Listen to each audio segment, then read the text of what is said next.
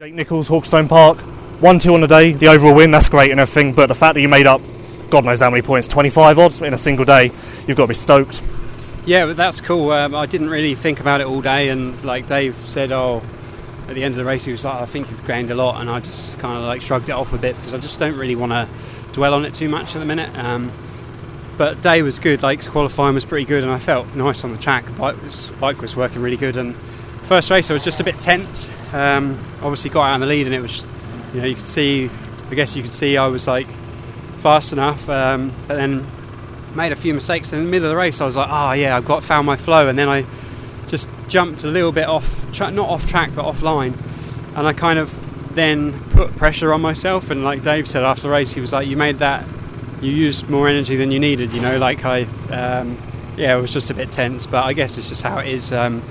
Just didn't want to lose the race, and I didn't know who was behind me, but I was just like and then second race I kind of sighting lap, I just didn't feel that great. It was like just didn't have that much energy, I guess because I used a lot of energy in the first race. So I thought it could be a tough race, but I got a decent start and was behind Tommy on the first lap, and he pushed really hard the first two laps. He always does that when he gets a good start, and I just kind of was like, do you know what, the way I feel, like I didn't feel 100%, and he was going very fast and pushing hard, and I thought actually there's no point me even trying that.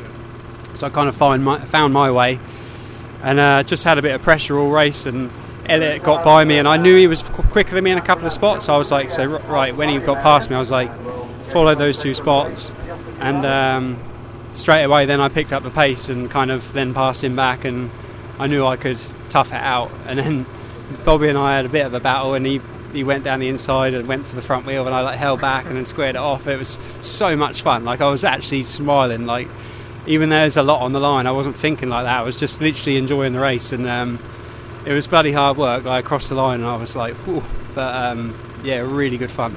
I thought that second race might have stressed you out a bit. Obviously there was so much going on around you that I thought you maybe would just be a bit wary of someone, like you say, going for the front wheel or anything, but I guess this championship thing really isn't playing on your mind at all.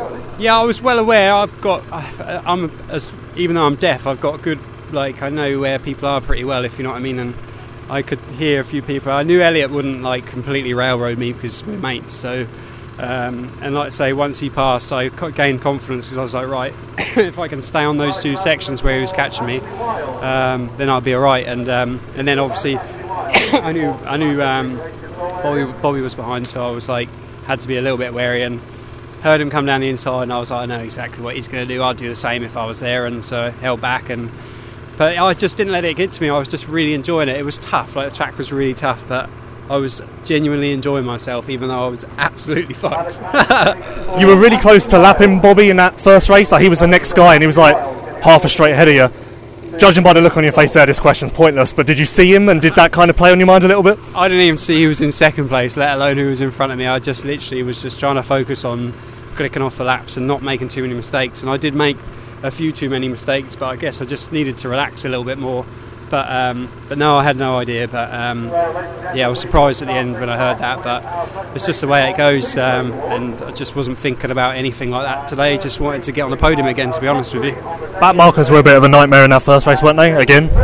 Yeah, they were a little bit, but I think it kind of played in both our hands. But Graham had a bit of a drama as well as me, so it wasn't it was really unfair. But yeah, the blue flags, even in the last race I was like, are you going to put the fucking thing out then? Or I was looking at him and he just didn't even put the flag out. I'm like, I don't know, but I guess most of the time it's the same for everyone. So everyone's obviously discussing next year at this point. Based on how everything's going, it's probably safe to assume you're going back? Oh yeah, 100%. Yeah, we shook hands, so there's nothing on paper, but a handshake with Dave and myself is good as. So yeah, I'm happy with what I've done this year, what they've done, and just enjoying it. So. And then finally, another question I'm just going to keep asking. Nations, have we heard anything happening? No, I actually hired some diggers to Mark Chamberlain this past week. So I spoke to him a few times for his show he did yesterday and today, I guess. And at the end of every conversation, I was like, "Any news?" And he was like, "Oh, don't stress me out. So no, don't know." So, but I wasn't thinking about that today. just I want to win the British Championship, obviously, but it'd be cool if I got picked. It'd be quite cool to race against Pastrana and Ronnie Mack, though, right? That would be like something a bit special. Yeah, that's awesome. Yeah, no, it's mega what they're doing. It's funny, and it's nice to see a bit of lightheartedness in a serious world, so yeah, it's cool.